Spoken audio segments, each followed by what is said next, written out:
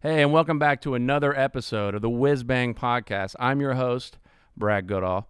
Today, we're in Lexington, Kentucky at the music venue The Burl with the co-owner, the talent buyer.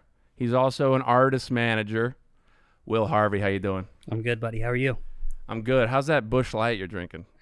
Oh, we're not supposed to be affiliated. well, I'm sorry. Cut it off. We don't have to. Always cut it. It's not a refreshing. problem. Yes. It's good. Yeah. How's it going, bro? Where is your venue as we speak? How does it feel booking shows? How are you fighting through the whole thing? What's it feel like? Well, we made it through the winter. Right. You know, we made it through. It's been extremely challenging. You know, I can imagine. It's just you come up with one thing and then 2 weeks later you got to flip it all. But what we did last year was we focused on outdoor shows. Right. What do you mean flip it all? There's like the different safety regulations and standards you guys had to fight through? Is Yeah, that what you a mean? new capacity comes in. A new, you know, you can do this, you can't do that. Right. And that's just been constant, you know. Right. With the time, how much time has passed and how many people are vaccinated and stuff, you guys adapted to outdoor shows. Do you feel like the outdoor shows worked as good, as they were less well received? How did the outdoor shows work for you guys as an adaptation? It was amazing.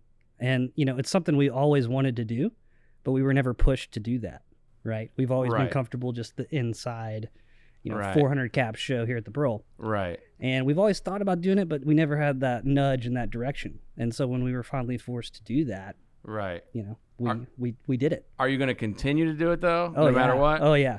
I'm 'Cause- trying to get rid of the tables. So what we did to combat, you know, the regulations, the safety measures, Right. 50 tables, you have to buy for a party of 6. You got to stay in your party. Okay. Yeah. All that stuff. I'm trying to get rid of those tables, man. I think, I man- want to do like 1,000 people. Man, you know? we're on our way to that. It's Yeah. going to be really nice. And when this podcast comes out, it'll be too late to announce the show. But I mean, Ona's playing tomorrow outdoors with the tables. But we did it once before while things were sketchier in the past, and like we had a great time. I thought the crowd had a great time.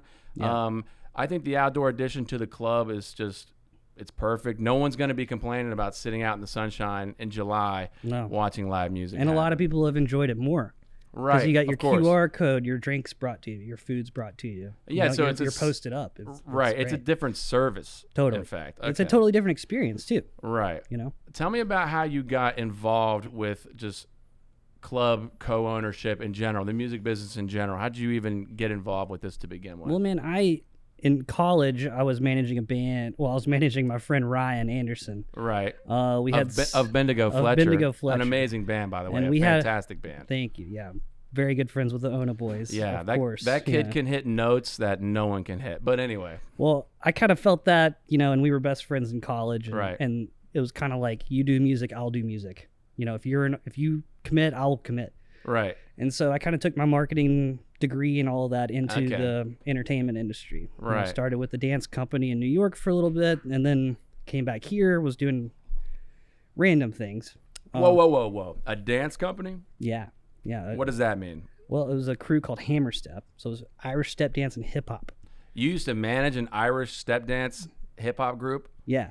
Yeah. Lived in Brooklyn for 2 years, living I on lived a, in Brooklyn for 2 Yeah, years. living on a, what was it, just a twin bed mattress on the dance floor of Okay. their apartment. Okay. Flatbush. Yeah.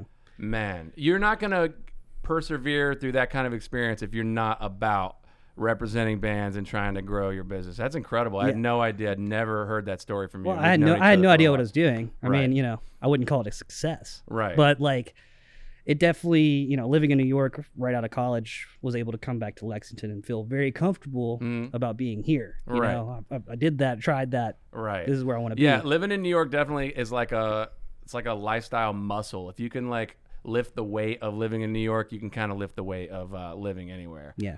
So you come back to Lexington, and then what happens?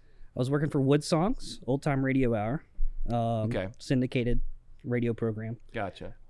Booking Bendigo Fletcher, and, you know, kind of booking shows at different venues in town, small bars. And I'd been booking here at the Burl. And when I'd been in New York, we had done a Kickstarter campaign very successfully, so I kind of knew what was going on there. Mm-hmm.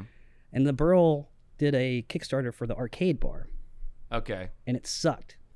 Okay. Like, it sucked. One of those things of like you witness something happening and you're like, I'm like, this is a conversation. You know, I could do better than this. Well, it was like, you know, I just kind of reached out to, because I had been booking through, you know, my partner now, Canon here. Okay. And told them I had the money for what they were trying to do, and I didn't have the money at all. Fake it till you make it. But I figured out what they needed. Sure. And made some calls and had some really great support from some, you know, some friends of mine. And they brought you in, and now you could consider this. This is your bar. This is your venue. Oh yeah, absolutely. This must take up so much of your time because this venue is always different every time I come and play here. And this venue, this is the type of venue that gets the types of acts that your Spotify feed and the bills at this show are the same. Like my Discover Weekly is like the types of indie bands and the types of bands that are burgeoning and growing and really touring a lot.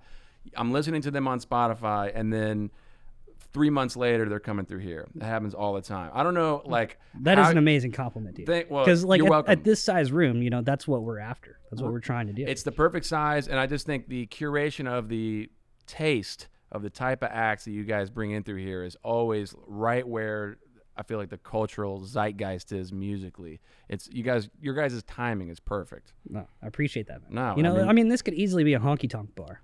It could have easily been, but that's not what that's not what it's about. No, and you got to just do whatever you're passionate about. And if you're working with a band like Bendigo, who has sort of what I would call the modern culmination of like a bunch of new sounds, but also they're doing something very original. But it's like, I guess they still fall under the indie umbrella. Yeah. You know what I'm saying? Yeah. And like, it's that same aesthetic that like young people want to hear it, but also the audience is big because the music is fresh and the talent is there. And it just feels like the booking here is always top notch, and it's also just a really fun venue to play in general. Yeah. Well, indoor or outdoor. Man, you know, it's been, you know, we opened in 2016. Our focus has always been on the artist. Mm-hmm. You know, that's why we've just redone the green room. Yeah, that's obvious in that green room. We've, you know, I try not to, like, if an artist arrives and they're wandering around lost, like, I'm upset about that because that's not what a band wants when they're on the road. Right. You know? And we've really tried to cater to the performers over the years. Right. And it's shown because it's helped us get, you know, maybe a bigger band that's like, well, we heard it from our friends in Nashville. Your reputation is how you're getting these slick bands that come through. It's because the word of mouth travels well through musicians, and like, nah, play the Burl, you'll have a good time, you'll get taken care of, it's all good. And that those words get spread around the music community is on the band end, because I mean, we're always talking about what venues we like and don't like, or what you don't like. And really. what we don't like gets talked about quite a bit. Yeah.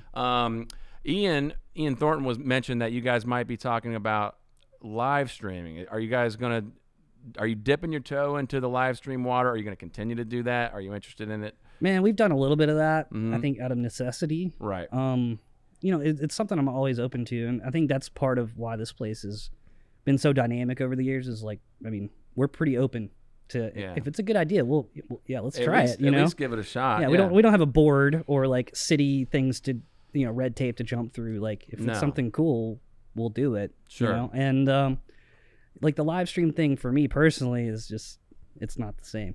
No, it's not as the the same. live experience. That was one of those adaptions that we had to do. And with Ona, my band, it was the band I played keyboards in. I hate to put myself on top of it. Like it's you, dude. It's no one's band. It's a collective. Let's be honest here. Yeah. We did one live stream with the good folks at Impact Media, and we waited. We didn't go live on Instagram a bunch. We just waited to do it the right way. I feel like with the live streaming, you get more impact if you can just do it right a few times rather than going live all the time, every time. So maybe you could still, you know, if you wanted to set up and do that kind of thing, expand your audience that way, just do it. If you're going to do it, make it count. Yeah, I don't see any use of just doing it all the time for no reason. It's definitely not going to go away.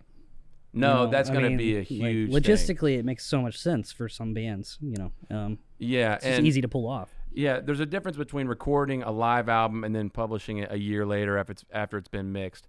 It's a different vibe to just tune in to a YouTube link or a Twitch link or a Facebook link and just be right there in the chat watching the set go down. So I'm not opposed to the live streaming. It's more of just like, now that there's like the whispers of safely playing shows again, I don't want to think about live streaming now. I'm like, you Yeah. know what I mean? Yeah, I just dude, like totally. pivot back to real No, life and for- as soon as possible. For us here, like, you know, we've got the arcade over there. Hmm? You know, I'm trying to get people here. You know, Yeah. I want to create that feeling, that experience, that social setting. That's like Right. that was something. Yeah. You know? If you get them here, it's all going to work out. Yeah, typically. Yeah, absolutely. Yeah. Well, man, thanks for coming by. This is your club. I appreciate Thank you. you. Yeah. I appreciate you having me in here Of to host the course, dude. podcast, man. Of course. Yeah, Thanks. We'll talk a little bit later, I'm sure. But definitely. thank you, everybody. This has been the Whiz Bang Podcast with our lovely guest, Will Harvey. Thanks, Brad.